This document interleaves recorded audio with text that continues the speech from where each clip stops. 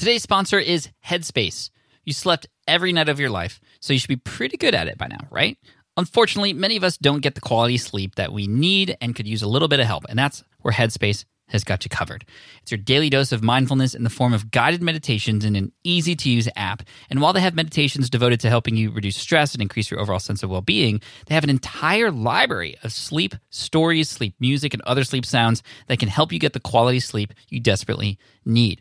And for busy lifestyles, they have what's called wind downs. It's meditations and breathing exercises that are as short as 3 minutes, so they can fit into anybody's schedule. I've personally used Headspace myself. I've tried out some of the sleep stuff. It actually works. Like, to me, it actually makes a difference. So Headspace, it's backed by 25 published studies on its benefits, 600,000 five-star reviews. That's a lot. And over 60 million downloads. Try it today for free and start sleeping soundly. So right now, our listeners get 30% off Headspace's entire library of meditations. Just go to headspace.com/sleeppod for 30% off your subscription, but only until May 12th. This is the best deal offered right now. Head to headspace.com/sleeppod today. All right, if you're listening to this right now, that probably means one of two things. Somebody had asked you recently to speak in front of another group of people. You've gotten your first public speaking gig, or maybe you've done one of those before and it didn't go so well, and you want to go back, start over, if you will, and try again. And you want to get the right information, the right mindset, the right to-dos so that you can actually do a good job when you're up there in front of those people, whether it's a small audience or a big audience. Or perhaps in the future, you want to do that and make speaking a part of your thing, whatever your thing is. I've been speaking for a very long time now, about 8 years, and today I have a very special guest on, Grant Baldwin. Longtime friend of mine. We've been on the speaking circuit together for quite a while. We've spoken at the same events. You can find him over at thespeakerlab.com. He also has a new book that came out recently with his good friend Jeff Goins, another former guest on the show, called The Successful Speaker. And today we're going to take the position of Grant and I are going to work together to help you, the first-time speaker, leading into your first talk. So it's like you've just gotten booked, you've just gotten signed, whether you're getting paid or not. This is the thing to listen to put you in the right mindset. We got a lot of great goodies for you so that you can have the confidence to crush it when you get on that stage and have it be a successful part of your business too. So listen in. This is going to be a good one. Welcome to the Smart Passive Income Podcast, where it's all about working hard now so you can sit back and reap the benefits later. And now your host. Me once grew a beard but then scared himself in the mirror. Pat Flynn. What's up, everybody? Welcome to session 416 of the Smart Passive Income Podcast. Thank you so much for joining me today. My name is Pat Flynn. I'm here to help you make more money, save more time, and help more people too. One way to help people is on stages, and we got Grant Baldwin on the show today, and I'm not going to make you wait any longer. We're just going to dive right in. Again, you're coming up on stage. You're going to have confidence after listening to this show, so stick around. Hey, Grant, welcome to the SPI Podcast. Thanks for being here, man. Pat, it is a huge, huge honor to be here, man. I've been listening to the show for a long time, and you've been a big influence. And I know you hear a lot of people say that, but genuinely appreciate you. Let me hang out with you. Yeah, we're going to hang out for sure, but we're also going to help everybody listening, because you may be listening to this because I told you go listen because you're about to speak on stage and you want to know how to approach it, how to approach the talk, how to approach the presentation, how to make the best of your time when you get invited on stage. I think we all know that getting on stage is great for your business and for authority. Before we get into that, Grant, why are you in love with the stage? What has it done for you, and why do you recommend people go on the stage? Yeah, speaking is one of those things that can be kind of polarizing because people either love it or hate it. You and I both geek out on it. It's a lot of fun. And one of the things that's really unique about speaking that I think is different than other forms of content, whether that's a blog or a podcast or a video or whatever, is you get the real-time feedback from the audience. So, for example, right now, at this very moment in time, Pat, there may be thousands of people who are listening to this, but we don't get to see them. We have no idea what's happening in their world at this moment as they are digesting all of this, right? Versus like whenever you're on stage, whether you're in front of 10 people or 100 people or 1,000 people, you get the immediate real-time feedback of what's happening with the audience. You can see as they're nodding. You can see as they're smiling. You can see as they're laughing. You can see as they're taking notes. You can see as they're totally confused and lost. And so it gives you that real-time feedback that you can use to make your presentation and your content better, not only just from a speaking standpoint, but taking what you speak on and getting that feedback and applying it to some of those other forms of content that you can use. So speaking is just it's an incredible way to make a difference, to make an impact, and to share your message with others. Yeah, 100% agree with that. I also believe it's an amazing way to build your authority.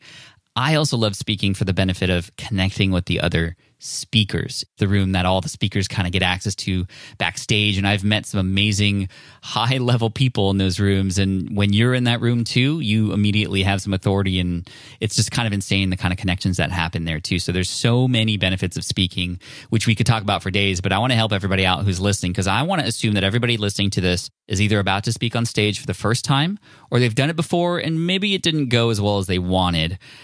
Let's just say we got booked for our talk. Grant, what's the first thing we should be thinking about to maximize this effort and make the best of it? Well, for the talk itself, whenever you're putting together that presentation, you want to do as much research and homework about the client and that audience as possible. And whenever you're putting together the talk, one of the things that you want to do is you really want to begin with the end in mind. What is the point of the talk? Where is the place that you're trying to take that audience to? So you want to imagine that, think of it like a road trip, or think of it like you're going to the airport. You want to pick everybody up at the same spot. You want to take them on some type of journey. You want to drop them off at the same spot. So another way to think about this is, as you're creating your talk, as you're delivering your talk, the audience is always asking themselves two questions: so what and now what? So what and now what? So an audience wants to know, so what? That's great that happened to you. That's great that you've built a successful business. That's great that you've accomplished this thing. That's great that you won a gold medal. That's great that you are a war hero. That's great that you overcame cancer. But what does that have to do with me? How does that apply to my life? So what? The other question is, now what? What am I supposed to do as a result of this? So Pat, you and I maybe have, and I'm sure many others have listened to speakers, or we've seen speakers before, and we leave the room going like, it was good. I don't really know what to do with it now. Am I supposed to think different? Am I supposed to act different? Am I supposed to feel different? What am I supposed to do as a result of that? So you want to be really, really clear as you're creating the talk and presenting the talk is, what do I want the audience to do? What do I want them to think? What do I want them to feel? What do I want to happen as a result of the talk? So those two questions, as you're creating the talk, always keep those questions in mind. So what? Why does this matter to the audience? Why should they care? And now what? What do I want them to do as a result of it? But obviously it matters who that audience is. And you had mentioned a very, very important piece of advice in the beginning, which is research that audience. How do you go about researching that audience? Where would you start? Yeah, so you can do this in a couple different ways. First of all, most events are going to be booked anywhere from 3 to 6 months out. Now, some events are the bigger the event, the further out they're going to book a speaker. So bigger events may be booked over a year in advance. I've had some that are booked, well over a year in advance, and some that are booked, no more than a couple of weeks in advance. So whenever you are first talking with that potential client, that's the time where you're starting to gather some initial information and get clear on, who is this client? What are they looking for? A good question to ask them is, what does a win look like? I walk off stage, I see you backstage, and you are either thinking that was amazing or that was a complete dud. And so you want to get as much feedback from that potential client of, what does a win look like? What does a home run look like? Because it's always going to be slightly different. I can think of some clients who said, hey, we really want you to have some really compelling, information on this or this or this, whatever the nature of the topic is. We really want them to have some key actionable takeaways. But I remember a couple of clients who said, this is more just kind of a more for entertainment value. You can give them a point or two of something to think about, something motivational or whatever, but we really just want you to be funny. Like, just tell us jokes, tell us stories, and entertain us, right? And so it's two totally different types of audiences in that situation. So you want to be really, really clear with the client what it is that they are looking for. Now, as you get closer to the presentation and closer to the talk, usually what you're going to want to do is do a pre-event call, usually a week or two before the event. So let's kind of think through a timeline here. So let's imagine, for example, that you book the event, today, but the event doesn't happen for 6 months. Now, that's a lot of time between point A and point B. So again, you're going to gather some information at point A right now. And then again, usually a week or two before the event, you're going to do one last kind of follow-up call with the client, kind of pre-event call is what we call it. just again, touch base, make sure you're on the same page and see if anything has changed with the schedule or the details or who's going to be there or what's the point of the event or when you go on and all that type of stuff to make sure that it aligns with what it is that you're planning on speaking about. Mm-hmm. Now, one thing I would highly recommend is, I think a misconception for speakers is that each time you speak, and this is something, Pat, I know you and I have talked about, each time you speak, you do not need to be creating a brand new presentation. So assuming you are going to be speaking on a regular basis and you're going to be speaking to different audiences, what you want to be doing is really using either the same talk or versions of the same talk each time you speak versus creating something new each time. And you do this for a couple of reasons. One is you want to remember that, again, each time you speak, you're getting that real-time feedback from the audience of what works. So whenever you're creating a talk for the first time, you're typing it out, you're writing it out, you're really making an educated guess on what you think will work. I think this will be funny. I think this will resonate. I think this will click. I think this will make sense, but I don't fully know until I get up on stage. But each time you speak, you get that real-time feedback that you can adjust and that you can tweak. And that way, each time you tell that story, the story becomes better because you've gotten that feedback and you know what works and you know what doesn't work. So you're getting that feedback that helps you to, again, deliver the presentation better each time that you speak. So from that, whenever you're talking to that potential client in that last week or two, ideally, you already know what the talk is going to be about based on the conversation you had originally several months ago. But at this point, again, you may be adding in some different case studies or some different stories or examples that are going to maybe specific to their industry or to their audience or something along those lines. So I'll give you a quick example. A few months ago, I was speaking to a group of this company. It was kind of their end of the year corporate gathering, and it was a group of hotel owners, basically. They owned and operated a whole bunch of hotels all over the Midwest. And so I was there to speak. And so I have a bunch of stories that I can pull from, but one of the stories is specifically about hotels and travel. So I wanted to make sure that I used that story so it was specific and relevant to them. Now, that's also a story that I could use in other contexts with other types of audiences, but I wanted to make sure that I used that specific one because, again, it was specific to their industry. So again, that pre-event call is to gather all the information and any last-minute tweaks that you want to be making to the talk. Whenever you have that call, what you don't want to be doing is like, okay, the presentation, the gig, the event is a week or two away. All right, now at this moment, now I'm going to start working on my talk. You should already be really clear on what the talk is, have it largely set and ready to go, but based on that call, you may make a few other tweaks before you actually get ready to present it. Do you recommend diving into the demographics of the audience as well and perhaps level? Sometimes I like to go into presentations knowing, well, am I talking to an advanced audience or a beginner audience? So beyond just asking the client or the conference director or my contact there, like, hey, what would make this presentation great for you? It's, well, how helpful would it be for my audience? And I kind of want to know a little bit about where they're at. How do you go about finding that information out? Yeah, so you can do this in one of two ways. One is that, again, you can kind of ask the client to figure out, let's say that you're speaking to a group of restaurant owners, for example, right? And you're talking with them. You're trying to get a sense of like, are these people who are brand new, who have opened the restaurant have owned and operated the restaurant for less than 5 years, or are these all veterans who've been at it for 30 plus years? Or is it a mix of both? Oftentimes it's going to be a mix of all of the above. So that's one thing you could do is just, again, by asking the client and trying to get a sense of who's actually going to be in the room. The other thing that you can do is that you can ask the client if you can get the contact info for 5 or 10 attendees who are going to be there, and you can either email or call those people ahead of time just to touch base with them and say, hey, is this a conference you come to on an annual basis, or is this something that you're required to come to, or is this something that is optional for you? Because that alone is a good piece of information. There's a huge difference between audiences that want to be there and audiences that have to be there. The audiences that have to be there are just like, all right, do your thing, speaker boy, because I don't want to be here. My boss made me be here. My mom made me be here. Someone made me be here. I don't want to be here. Get along with your dog and pony show. I want to move on with my life. Versus someone who like really wants to be there. They're there to learn. They're excited about it, and they're really looking forward to your presentation. So if you can do some of that research with actual attendees ahead of time, and start to hear from them. What are the challenges that you're running into in your role or in your company or in your marriage? Or, obviously this depends on the nature of what it is that you're speaking about and ultimately what's the problem that you're solving for them. But if you can talk with some actual attendees and hear in their words, then it might resonate with what the event planner or client said, or it might be something slightly different. Like the client thought the primary issue that the attendees were having was this, and really, it's kind of a variation of that. And so sometimes you don't necessarily know that unless you actually talk with those that are going to be sitting in the audience that you're going to actually be speaking to. And you can even do research on social media. A lot of people like to talk about and get excited about the events that are coming up. They'll use the hashtag. So I often do research on the hashtag. And you can even, instead of making a phone call, in some cases, it might make sense to just do a quick direct message. And I'll tell you, like, attendees love and appreciate when speakers take a little bit of time to focus on just them as the individual. Like, really cool things happen, and then you meet them at the conference and it's like, hey, I was the one who DM'd you. I mean, you already have a friend when you're there. I love that.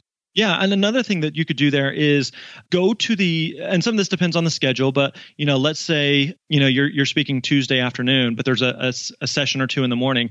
I like to go to some of those sessions just to sit in to kind of get a vibe for what's going on, right? Are people excited to be there? Are they energized to be there? Is this early in the event or the conference, or is this the last day and everybody seems exhausted, or what else is going on there? I'll give you a couple of examples. I remember speaking at something, this was about a year ago or so in Colorado, and there was a huge blizzard that was hitting at the exact same time as the event, and it was just jacking up everyone's travel plans. So everyone's head is kind of like half there, half out of it, because they're thinking about these other things, right? And so I like to sit in the session ahead of time to see, like, how are people engaged? Is there anything that they're saying from stage to talk about this, or anything that I need to be aware of or I need to think through? Which I'm sure we'll get into, but knowing what the environment is also a big factor for how a presentation or a talk can go. So, for example, if right before I'm about to speak, or let's say that I'm speaking in the afternoon and I go to a morning session and the CEO of the company says, hey, just a heads up, tomorrow we're going to be laying off 20% of the company. But this afternoon we have a great speaker. You're really going to like them. It's like, okay, I need to know that going into my presentation or going into my talk, because I need to know, what's going on or where people's heads are at. So even just sitting in presentations ahead of time, again, gives you a little bit of sense of what the mood is, what the tone is of that event or of that conference. Cool. Thank you for that. Let's rewind a little bit. We're at the conference already. I want to talk a little bit about the creation of the talk and your best practices and pieces of advice for creating that, especially for the first-time goer who's literally like staring at a blank screen and not even knowing where to start. Where do we start when it comes to this talk that we want to give? Yeah, so you definitely want to do this before you get to the event, well before you get to the event. All right. So if you're already at the event and you're like, okay, I speak in an hour, what should I talk about? All right, you've missed the boat. Good luck. Good luck. You got to go back in time on that. You need the DeLorean. So you really want to be thinking about this again well in advance of the presentation and the talk. Going back to a little bit of what we talked about, of kind of beginning with the end in mind, what's the main idea? What's the main point that you want to leave people with? The nice thing whenever you're creating a talk is there's no right or wrong methodology to it. It's like some people say, you need to have an introduction and then you have 3 points and then an outro. And some people say, you need to tell them what you're going to tell them and then tell them what you told them. And like that, yes, they both work, as well as there are a lot of great TED Talks that are, short, tight, 15, 20 minutes that really makes one key point and they drill that home and that's it. So when you're creating your talk, again, you're kind of creating a roadmap here of kind of the points or the ideas that you want to make. One thing I would say that's really important for anyone is to use a lot of stories. Stories are incredibly memorable. Stories are incredibly relatable. And so a fun line that I like to use is if I'm speaking, I'll say the line, let me tell you a story. And I'll notice the audience all of a sudden perks up. Mm-hmm. And so I noticed that they start paying attention, because if I say, let me tell you a story, you have no idea right now where this is going. Is this going to be funny? Is this going to be sad? Is this going to be depressing? Is this going to be boring? Is this going to be inspirational? No clue, but it's a story, so I'm in. And people remember stories. Like there are times where you'll leave a session or you'll leave listening to a speaker in any type of context, and maybe a few hours or a day goes by and you're like, I don't really remember what that talk was about. But I remember this story that they told. In fact, this happens on a weekly basis with my oldest daughter. I have a teenage daughter. She's 13, and she goes to our church's youth group on Wednesday nights. And this literally happened at the time of this recording. This happened 2 nights ago.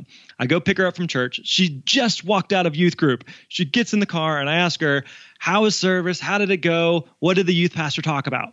And she immediately is like, don't totally remember, but he told this story.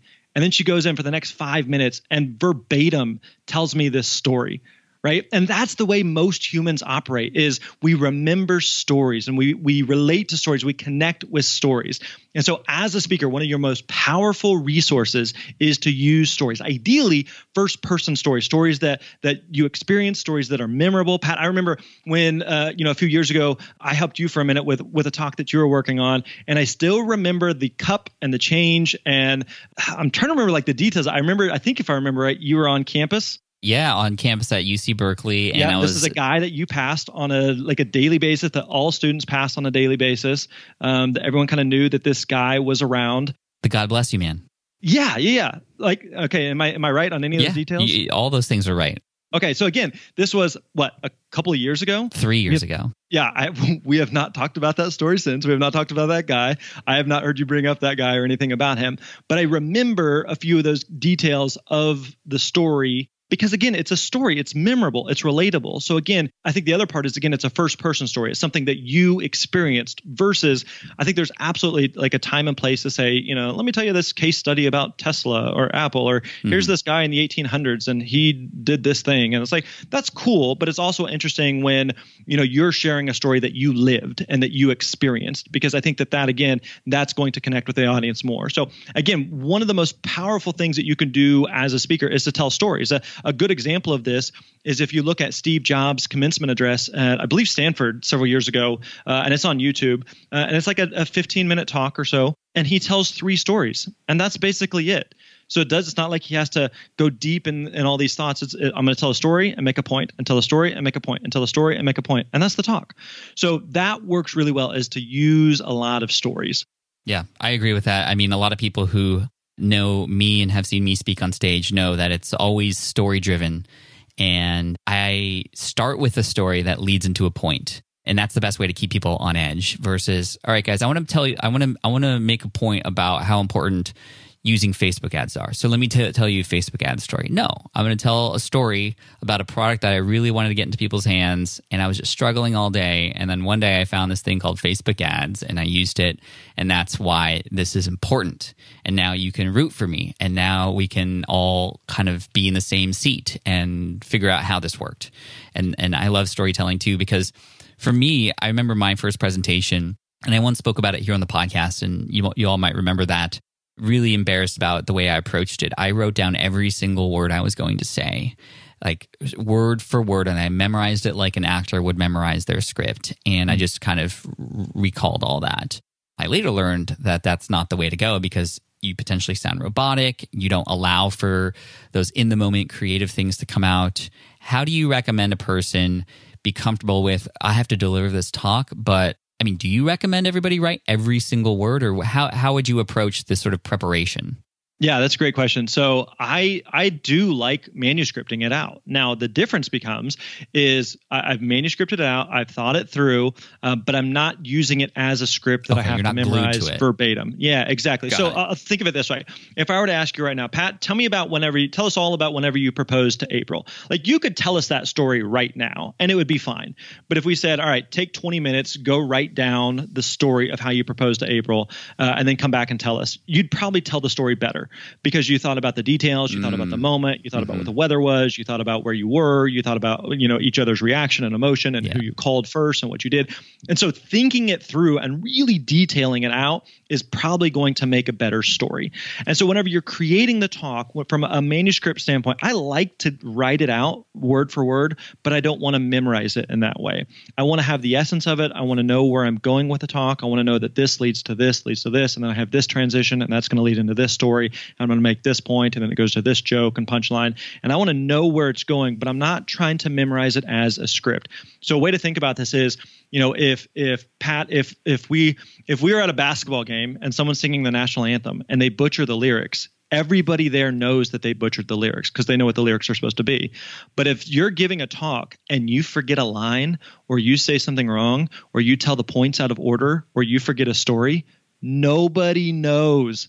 Nobody has any. It's not like they're following along with the script.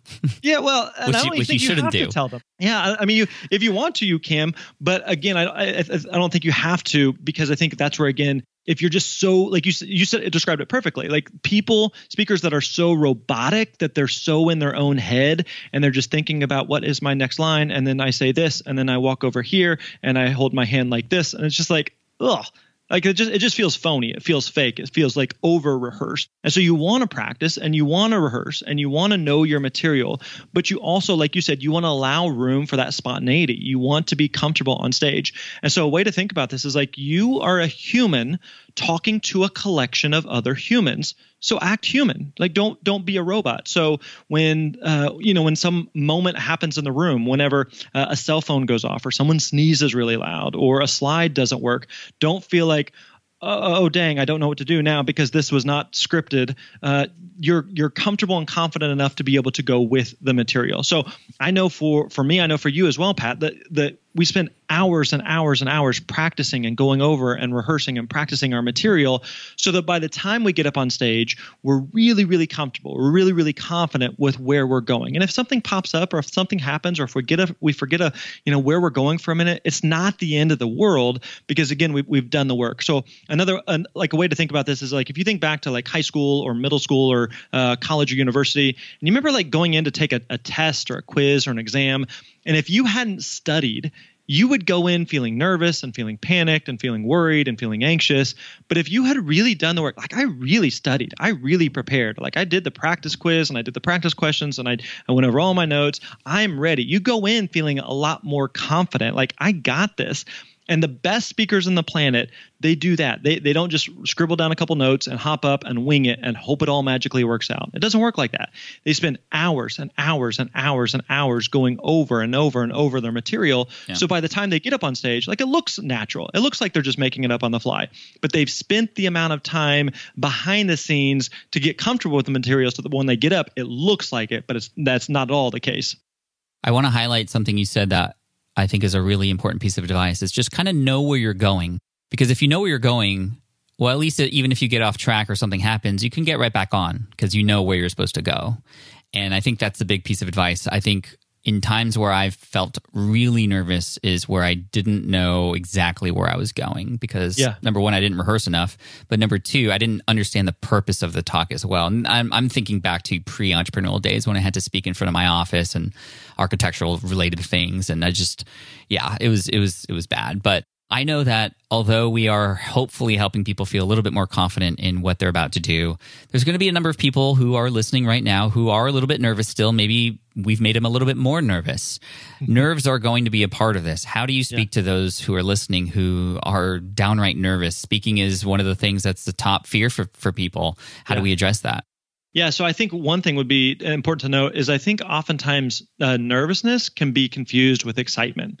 So if you think about, again, some of the most important, most significant moments of your life, again, you think about whenever you proposed to April, or when you think about whenever you went in and told your boss that you were quitting, or whenever your kids were born, or the first time that some significant thing happened for you. You think about like the butterflies that are swirling in your stomach, and it's not because you're necessarily nervous. When you proposed to April, you're probably pretty confident she was going to say yes. So you're not nervous like, oh, this is not going to work or this is going to be a complete failure, but you're excited, but the body's responding the same way. And so I want you to think of it that way, that whenever you feel those butterflies swarming around, so to speak, it's your body's reaction to telling you that what you're about to do matters, that it's significant, that it's important. I would be more concerned for the speaker who's like, man, I'm never nervous. I get up on stage and I don't feel anything. Like there's just this soulless person up there. And I've heard some speakers say that, and maybe they are just so comfortable and confident that's the case. But for a lot of people, they feel those nerves. And so the big thing I would say is like, that's okay. Again, it's your body's way of saying like what you're doing matters. So again, how do you deal with that? How do you overcome that? How do you make sure that it's not paralyzing to you? And I think a big part of it goes back to what we talked about in terms of the preparation standpoint, is that if you get up on stage and you're just like, I'm just going to scribble some thoughts on a napkin and hop up there and I hope it works.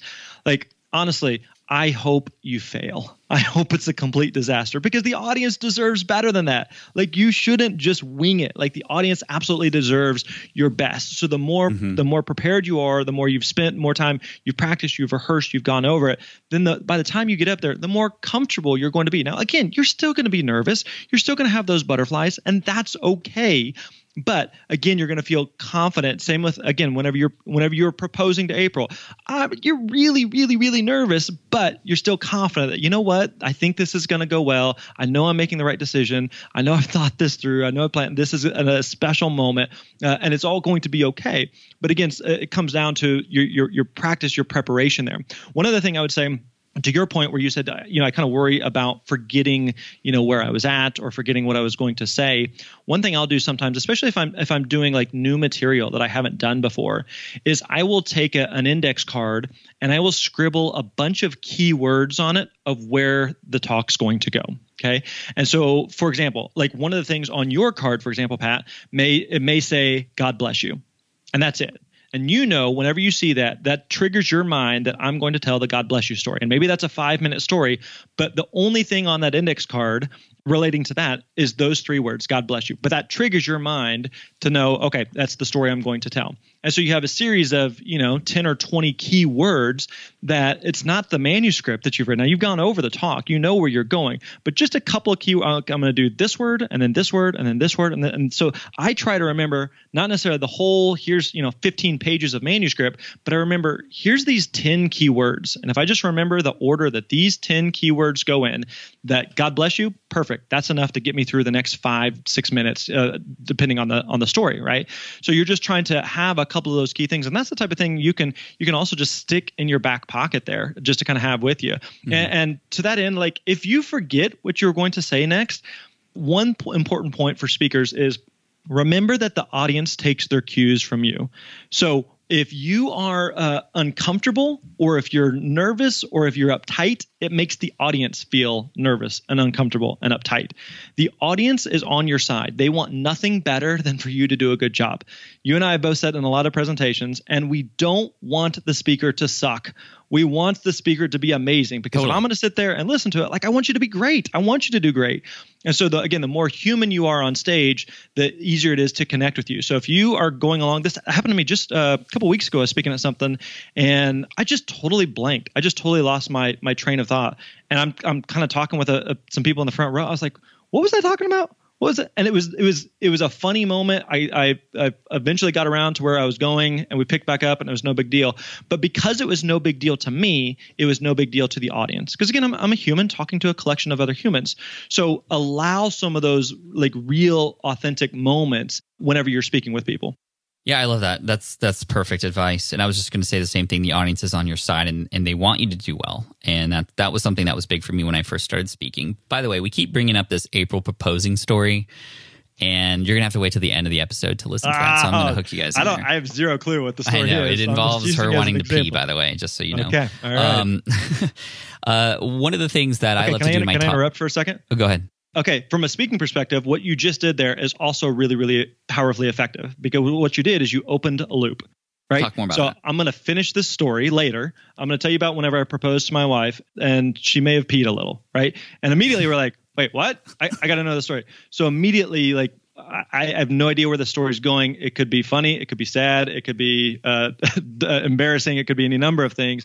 But you've opened a loop in our minds where now it's like, I got to stick around. I don't know where the story is going, but I need to hear that story. So opening loops can be really, really effective as well for speakers. How do you do that gracefully in a way where it's not just clickbaity, quote unquote? Like, hey guys, I'm going to tell you the top secrets here, but I'm going to make you wait till the end. Like, how do you do that gracefully? Because it is smart to do. I mean, that's Content 101. Like, let's keep people on edge so that they keep reading the next sentence, so they keep watching the next minute of the video, so they keep looking forward to the next part of the talk. But any tips for loops that are open but not clickbaity, if you will, or bait and switchy? Yeah, I mean, sometimes it depends on the nature of what you're talking about. So if I'm going to give you the 7 top marketing hacks for 2020, but you're going to have to sit through 30 minutes of stuff first before I get to it. It's like, that feels a little, not necessarily like slimy, but it's just like, get to it sooner rather than later, So if you're going to open a loop, you want to make sure that you are very clear on when you're going to close that. So it's not something that the audience is just like hanging on and hanging on and hanging on and hanging on. One thing that you can do is you can watch comedians. Comedians do this really, really well, where they do what's called a callback, where they will reference a joke that they told earlier, a punchline that they told earlier. And there's some comedians that do an insanely good job at this. And just as a quick side note, like comedians in general are really, really good to learn from a speaking standpoint, because they're doing something similar. They're standing on stage for 45 minutes or 60 minutes. They're trying to captivate an audience, and they're trying to keep their attention and keep them from looking at their phone and take the audience on a journey, on a story. And so comedians can do a really good job of this. But I think again, put yourself in the position of the audience, as you're giving the talk. If you are listening to this, are you feeling like, come on, dude, get to the point. Where are you going with this? Or is it feel like, no, like this is genuine. This is part of it. It's moving the story forward, and I'm hanging on for this. This also goes back to something I mentioned at the very beginning, where each time you give the same talk, you figure out what works and what doesn't work. Right. So you're hearing from the audience, or you're seeing from the audience that I opened this loop and I got to it, I closed it too quickly, or I opened this loop and I could tell, like, maybe I heard some feedback afterwards that, I was really wondering if you'd forgot about that one part, or if you were going to get back to the other part. You said you were going to give us the, the 7 steps to whatever. They might go like, so whatever happened to that guy? Or, yeah. So like you can hear some of that feedback that, again, helps you to make the talk better each time, which is ultimately what again makes you a better speaker. Is when you get up and speak, it's not like, here's the first time I've given this talk, but it's actually, I've told the story, tens or hundreds of times, and I've got it really dialed in and really refined and polished, so that I know exactly where I'm going. I know exactly when and where to open the loops, so that best makes sense for the audience, that they, I take them on the journey that I've designed for them. Nice. Well, thanks for catching that. And I definitely will tell that story, or else I'll leave people hanging, and we don't want to do that. So I want to move on to slides. We talked about the content of the talk a little bit, but slides, a lot of people struggle with slides. A lot of people fill them with bullet points. A lot of people do a lot of things with them. I'd love to hear your thoughts. I'd love to share mine after. Okay, I got strong feelings on slides. I know you do. So here's my 2 cents, okay? Slides should be an enhancement and not a replacement for your talk. Slides should be an enhancement and not a replacement for your talk. So let me explain what I mean by that. I remember my wife was attending a conference recently, and she was sitting in a session. She texted me. She's like, hey, the session was supposed to start several minutes ago. The presenter was having some trouble with her slides, and she told the audience, the slides aren't working. I can't give my talk until we get the slides working. To which I would reply, then you should not be up there. What we mean by that, and wait for speakers to think about this as like a litmus test, is let's imagine 5 minutes before you're about ready to speak, the slides go down. The projector breaks, the computer doesn't work, something's not working with the technology, which again is a real thing. There's a lot of things that can go wrong with technology. Yeah, like if that happens, which it can and will and does happen, if that happens, your talk still has to stand on its own. You can't say like, well, I'd love to, but I'd love to give my talk. I just can't because I don't have slides. Then you're not ready. You shouldn't be up there. So again, all that to say, like, your slides should be an enhancement, not a replacement. This is where I think a lot of speakers have a tough time, is they spend more time like worrying about the slides, or worrying about how it's going to look, or trying to think through what their next slides are. And they do it, and all of a sudden the talk becomes the secondary thing. And so the slides, again, it should be an enhancement. If it's a replacement, if you're just reading off the slides, or if you're just using those as your cue cards, then just show us a video. Like, you don't need to be up there. But so I have strong feelings about slides from that standpoint. But I will say that slides are incredibly, incredibly effective if done well and if done right. So if, for example, let's imagine, again, we have no idea where this engagement story is going, but I'll jump on that train. If you were describing the story to us and telling us about that, it's one thing for us, all of us, to be listening to it right now. It's something totally different if you said, hey, let me show you a picture of right after we're engaged. Here's that moment. that makes it so much more real than what you can describe it as. And so pictures especially can be incredibly effective and incredibly powerful. But again, they cannot be a replacement for the talk. One other quick note on slides is humor is really effective tool for speakers, but a lot of people worry about humor, and I don't feel like I'm funny, or I don't know how to deliver a good punchline or a joke or a story or anything like that. Images and videos can work really well for humor. Mm-hmm. So maybe you're showing a meme, or you're showing a funny picture, or you're playing a short video. Those things can work really well, where you don't necessarily have to come up with a humor. You just showed a slide, and people associate the humor of the slide with you as the speaker. So that's another, again, just kind of side note there. So again, big thoughts, big picture on it. Slides can work really well, but they need to be an enhancement, not a replacement for your talk. Okay, we're in agreement there, 100%. I thought you were going to go no slides because you're that adamant about how important like the talk is. Well, I personally don't use slides, but I don't think they're necessarily a bad thing. Because I know a lot of speakers who don't use slides. I know a lot of speakers who use slides. And it's not necessarily one is better or worse than the other. Because like I said, you can do things with slides and show things that you absolutely cannot describe with words. So slides can be really effective. I just think oftentimes, one, they're used wrong. And two, there's so many technical glitches and issues and things that can go wrong. I remember speaking at something recently, and a buddy of mine and I were standing backstage, and he was getting ready to go out there. And we were kind of talking about his talk. And the only thing he was talking about was his slides. Was, okay, I'm thinking about this slide and this slide and this slide, and I'm worried about this slide. And I was like, man, if you're so in your head about the slides, what about the talk? What about the talk you're getting ready to give? So again, slides can be really effective, but just make sure you're doing it in addition to, not in replacement of, the talk.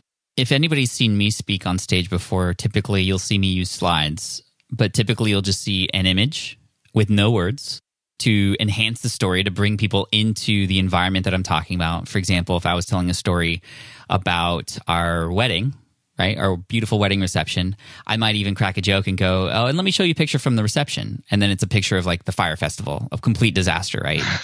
Because then there's a little humor there, right? And then I can, no, I'm just kidding. Here's the actual picture. And then it's like gorgeous. And that's like another quick way to use slides that I love within humor. It's just like people expect one thing, and you show them something else. That's what a comedian does. And you could do that with slides really easily. And I feel my slides do a lot better job than I do at being funny. And I use that to my advantage. But now I'm lost. Where was I going with that? I don't know. That's okay. That's fine. I'll give you a quick example. So I remember a couple years ago, I was speaking at a conference, and a mutual friend of you and I won't tell you who it was, he gave a keynote. He did a phenomenal job. It was amazing. And one of the funniest parts of the talk was he showed a video. It was like a 1-minute video in the middle of it. It was hysterical. It was very good. And right after his session, I was doing a workshop about speaking. And so I asked the audience, we were talking about a variety of different things related to speaking. And I said, how many of you guys enjoyed the previous speaker that we just saw? Everyone's like, oh yeah, they were amazing. I said, how many of you thought that speaker was really funny? And everyone's like, oh yeah, they were very funny. And they are a very funny speaker. But I asked the audience there in that workshop, I said, what was the funniest part of their talk? And they all said the video. So again, think about, like, they all assume like, oh, that speaker was hilarious. And again, funny speaker. But the thing that they thought was the funniest was playing a video. All the speaker did was press a button of a video he didn't even create, but the audience connects the dots and says, oh, that speaker's funny because of the video that they showed. That's so cool. Again, videos, memes, GIFs, pictures, like those can work really well for humor. Yeah, and stay within your style. I would just say be you and use that stuff to sort of enhance what it is you're doing, like you said. I remember where I was going. The other way that I use slides is typically when I make a point, or I have like I'm really driving home a point. I'll typically have a slide that represents that point, and then I actually have the word or the combination of words. No bullet points ever. And that's sort of my style. And I have a very popular YouTube video. It's actually my most popular YouTube video, 1.2 million views at this point, Grant. Nice. How to create an awesome slide deck, which is pretty crazy. That's not even what I usually create YouTube videos about, but it somehow got picked up in the algorithm. So I'll link to that. We'll also link to The Successful Speaker, which is you and Jeff Gowen's new book. Jeff's been a guest on here several times. Very stoked about this new book. It's called The Successful Speaker. Before I get into one final question I want to ask you, I'd love to just have you talk a little bit about the book, who it's for, and where they can get it. Yeah. So like you said, the book is The Successful Speaker, 5 Steps for Booking Gigs, Getting Paid, Building Your Platform. And so I've been a professional speaker for well over a decade. I've done hundreds of speaking engagements and really learned a lot about the ins and outs of the speaking world and how do you get gigs and how do you book gigs and who hires speakers and how much do you charge and what do they pay speakers to talk about and just the ins and outs of that world. And so we took everything that we've learned, we put that into the book to walk people through a step-by-step process of how they can find and book gigs as well. And some people listening right now have aspirations to be a full-time speaker. They want to do, 50, 75, 100 gigs a year. And some people would say, I don't want to do that much. I have other things going, but I would love to do, 2 or 3 or 4 or 5 gigs a year. But I just don't know, how do you find gigs? And again, how much do you charge? And how does this world work? So wherever you are in your speaking journey, however much speaking you want to be doing, the book will give you that playbook, that guide, that step-by-step manual of the steps that you need to take in order to find and book gigs. So yeah, the book is The Successful Speaker, out in stores everywhere. Amazon and all those good places. All the places, all cool. the things. Well, congrats to you and congrats to Jeff. Jeff, I know you listened to the show and you've been on a while before too. Cool that you guys are collaborating together on that. So we'll put links in the show notes and all that good stuff. The last question I want to ask you is about rookie mistakes. What are some of the most common rookie mistakes? I'll go over some myself. Maybe we can go back and forth for a little bit and just hopefully help everybody out who's probably still a little bit nervous, but hopefully a little bit less and hopefully excited about their upcoming gig. Yeah, I'll take a different angle on this. I'll take the business angle on this for a second. I think a mistake that a lot of speakers make is that they're not clear on who it is that they want to speak to and what it is that the problem that they're going to solve for an audience. Because for a lot of people who are interested in speaking, we just like speaking. Pat, you and I, we geek out on speaking. It's just fun, right? So we would speak to any audience about anything if we could. But we also both recognize that's a horrible approach to business. So when someone asks a speaker like, hey, who do you speak to? And they're like, well, I just speak to people. I speak to humans. It's like, that doesn't work. Or if you say, what do you speak about? And they say, well, what do you want me to speak about? I can speak about anything. Like that's not relevant. That doesn't happen at all. Mm-hmm. And so you have to be really, really clear as a speaker of solving a very specific problem for a very specific audience. So one way that we talk about this, as we say, you want to be the steakhouse and not the buffet. Be the steakhouse and not the buffet. And what we mean by that is if you and I wanted a good steak, actually, we'll use tacos as an example. You and I, I've come to San Diego a few times. We've had tacos at, I'm drawing a blank on the place. Puesto. Do you know the Puesto? Yeah. So we've had tacos there a couple times together, and they're amazing tacos, right? And you know what they don't do? They don't serve lasagna. And they don't serve pizza, and they don't serve any number of other things, but they do tacos really, really, really well, right? And so that's what you want to do. You want to be like, I'm the steakhouse, I'm the taco stand. I do this one specific thing for this one specific audience. And we assume that actually the more things we can speak about, the more audiences we can talk to, that the more opportunities we have. The more things I can put on the buffet, the more people will come. But the opposite is the case. By being the go-to person, by being the go-to resource or authority on a certain subject, rather than trying to be all things for all people, by being very specific and narrow and clear, it actually becomes easier to find gigs, which again is counterintuitive. But the more narrow, the more clear, the more focused you are, the easier it is to find gigs. So I think one of the biggest problems that a lot of new speakers make is that we try to speak on anything and everything to everybody and nobody at the same time. So be narrow, be clear, be focused, solve one specific problem for one specific audience. Cool. I'll offer a mistake and then I'll have you close with one more if that's cool. So the biggest mistake I see a lot of speakers make, especially first-time speakers, is they're so focused on their little moment of time on stage that they forget there's a whole conference going on with people that they could talk to and connect with and build relationships with. This is also sort of a business thing too. But at the same time, what really impresses a lot of audiences is when a speaker gets in the audience. So if you're able to spend time at the conference, not just kind of jet in, speak, and come out and leave, but actually get to know who the audience is, shake hands with them. I like to do it in front of where the registration booth is because that welcomes a lot of people. I almost kind of take on the role of, hey, I'm going to actually become a part of the show here and actually welcome people in and make them feel comfortable too. That also, as a side note, makes me feel comfortable about who I'm speaking with and getting to know them. And a lot of people, especially introverts who are just afraid of meeting people, if you can go in, and I'm an introvert as well, but I do this because it means so much to them. Eventually, when the speaker survey comes out, I know that my name comes up a lot because I've already built a connection with people personally throughout the show, and people have seen me shaking hands, being in the audience, being a part of the crowd, getting involved, not being afraid to put myself out there. And as a result, I get asked to speak again the next year, or I get recommended to another talk. Any commentary on that? Yeah, I'll piggyback on that with another kind of business tip is part of what you are hired to do as a speaker is what you do on stage, is the content that you deliver, the way in which you deliver it, and how you captivate and engage with an audience. But the other part of what you are hired to do is who you are and how you are to work with off the stage.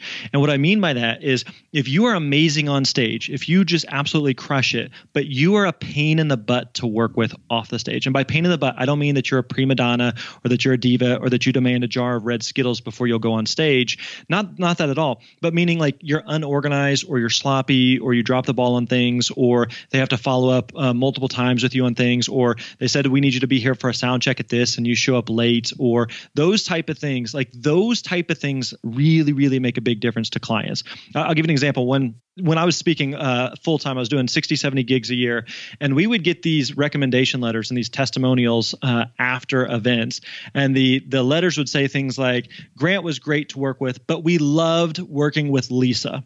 Now, Lisa helped me on the back end. She helped me with like the travel and the contracts and the logistics and thank you stuff and all of that stuff off the stage, right? And basically, like it's like if you and I go to Puesto to get tacos and the food's amazing, but the service sucks and everything's dirty and it's gross in there, like it just ruins the whole experience. Mm-hmm. So even if the food's amazing, so even if you're an amazing speaker, but you're dropping the ball off the stage, then it's really going to have a negative impact on whether or not people want to work with you. Because you got to remember, from an event planner standpoint, you are one of hundreds, if not thousands, of moving pieces and balls that they're trying to juggle. And so the easier you can be to work with off stage, the more likely that they're going to want to be to work with you again, to recommend you, to refer you, to want to have you back in the future. And so, like you said, Pat, some of it is the details in terms of the ease of working together, but some of it, like you said, is just being around in the conference. Now, I'm introverted as well, so my natural tendency is I want to go speak and I want to go to my room or I want to go home. I want to just go back into my clamshell. But I know one of the best things that I can do is to be around, to attend other sessions, to meet people, to talk with people, to talk with other speakers, to be a part of the conference. Because again, that's the type of stuff you're exactly right that feedback gets back to the client that, you know what, Pat was great on stage, but I had a chance to talk with Pat at lunch and that was way more valuable than any other session that I heard because I got a chance to connect with him. That was so helpful. That was so meaningful that he did that. Like that stuff is really, really, really significant and important. So it doesn't mean like, okay, if I'm going to a 5-day conference and I'm speaking for 30 minutes that I have to be at the 5-day conference and be at every possible thing. You don't have to do that. But you, again, remember that part of what they're hiring you to do is on stage, and part of what they're hiring you to do is who you are and the person that you are the people that you're interacting with and how you're interacting with them off stage. Love it. Thank you, Grant. And good luck to you. Like you're sitting here listening to this. Kudos to you for wanting to do better. And hopefully this has been helpful for you. Grant, where can people learn more from you and about you and get more help? Yeah, so everything that we do for speakers is over at thespeakerlab.com, thespeakerlab.com. We have several different podcast episodes over there, one of which you've been a guest on, several different blog posts. We also have people ask a lot of times about speaking fees and how much should I charge as a speaker? And the reality is that it depends, which is a horrible answer.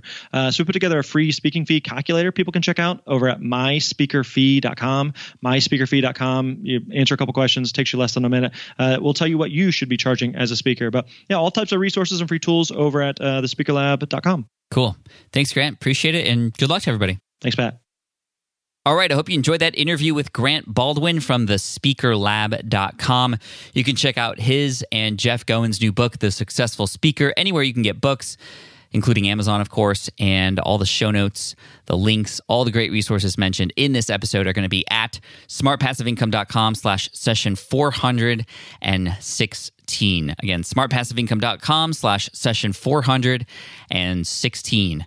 And when you get on stage, just, you know what to do. You just got to do it. Don't be scared. Don't let the fear get in the way.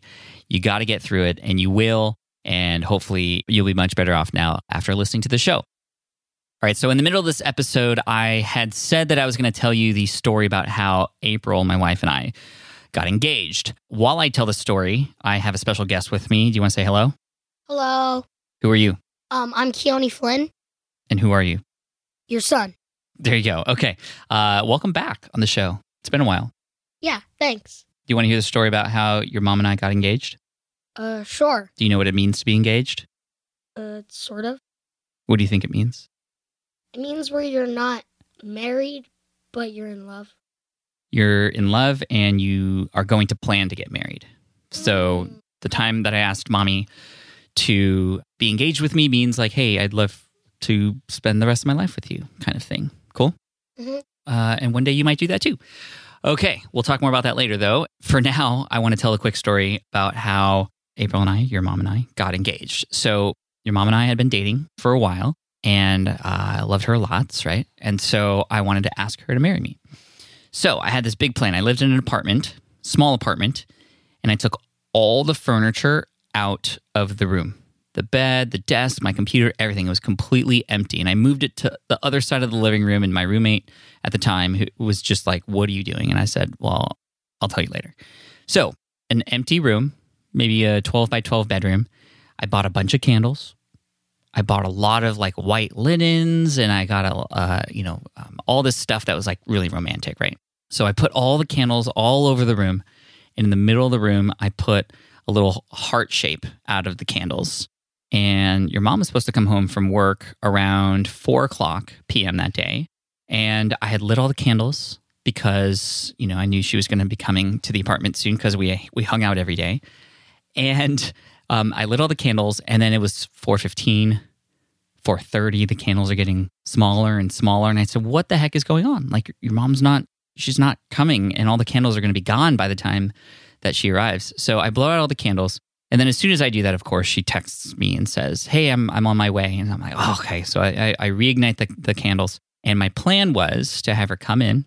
And then I was going to press a button on my remote control to start playing some music that I knew she loved from Peter Cetera. And then I would ask her to come into the heart in the middle of the room with me. And I'd get down on one knee and I'd give her her engagement ring, right? And then we'd like dance and celebrate and then go out to dinner that night. That was the plan. So I was really nervous. I was like sweating and I had worn like really nice clothes and it was like I was starting to get pit stains on my armpits and stuff. Just when you're doing something like that, you get really nervous. Well, she eventually came in and I said, I have a surprise for you. And she was like, why are you dressed up? Are we going somewhere? And I said, well, let me show you. And I took her into the bedroom. And of course, there's like 50 candles lit. And it's gorgeous. It's romantic. And I asked her to come in. All the while, I didn't realize just how much of a fire hazard this was. I mean, it's probably something that the building owner would not want to happen. So I bring her in and we dance and we kiss and we celebrate and then we go out for dinner. And it's really cool. Like she said yes. And it was very romantic. Years later, I found out that when Mommy came in the room, when I brought her in, right? And she saw the candles there and I got down on one knee. Apparently, she really had to go to the bathroom. Like she had to go pee really bad and was torn because she wanted to say, hold on, I need to go pee. But obviously that would have killed the mood, right? So she didn't do that. She muscled through and then after, a few minutes of dancing, she was like, okay, I got to go to the bathroom. And I just figured it was because she was like really happy and really nervous, but I didn't realize that she had to pee the whole time. And that's how Mommy and Daddy got engaged. Cool. And then we got married. And then I also got laid off between that time. And I started my business. And then we had bought Gizmo, our puppy. And then soon after, Mommy was pregnant with you. Cool. And that's the story. So I hope everybody enjoyed that. Most important lesson here, close the loops on the stories that you're going to tell. Big shout out to my team for reminding me that I had yet to close the loops. So hopefully it was worth sticking around to the end. And if you heard this story, let me know what you think. And just let me know that you stuck it out all the way through for me. At Pat Flynn on Instagram or Twitter. I appreciate you. And as always, Team Flynn for the win. Peace. Bye. Thanks for listening to the Smart Passive Income Podcast at www.smartpassiveincome.com.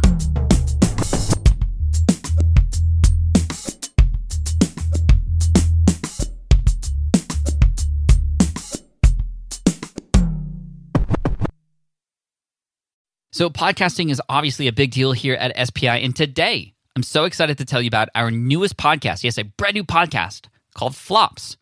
Flops is all about exploring, celebrating, and normalizing failure in the entrepreneurial journey. Every entrepreneur experiences failure at some point, so I love that we're just facing it head on here. And the show is hosted by two members of the team, Karen and Ray, and in it, they talk to entrepreneurs who have had stumbles, setbacks, and flat-out failures. These guests are honest and generous with their stories, and I think they offer hope and encouragement for all other entrepreneurs out there because we all experience it, right? We all experience failure.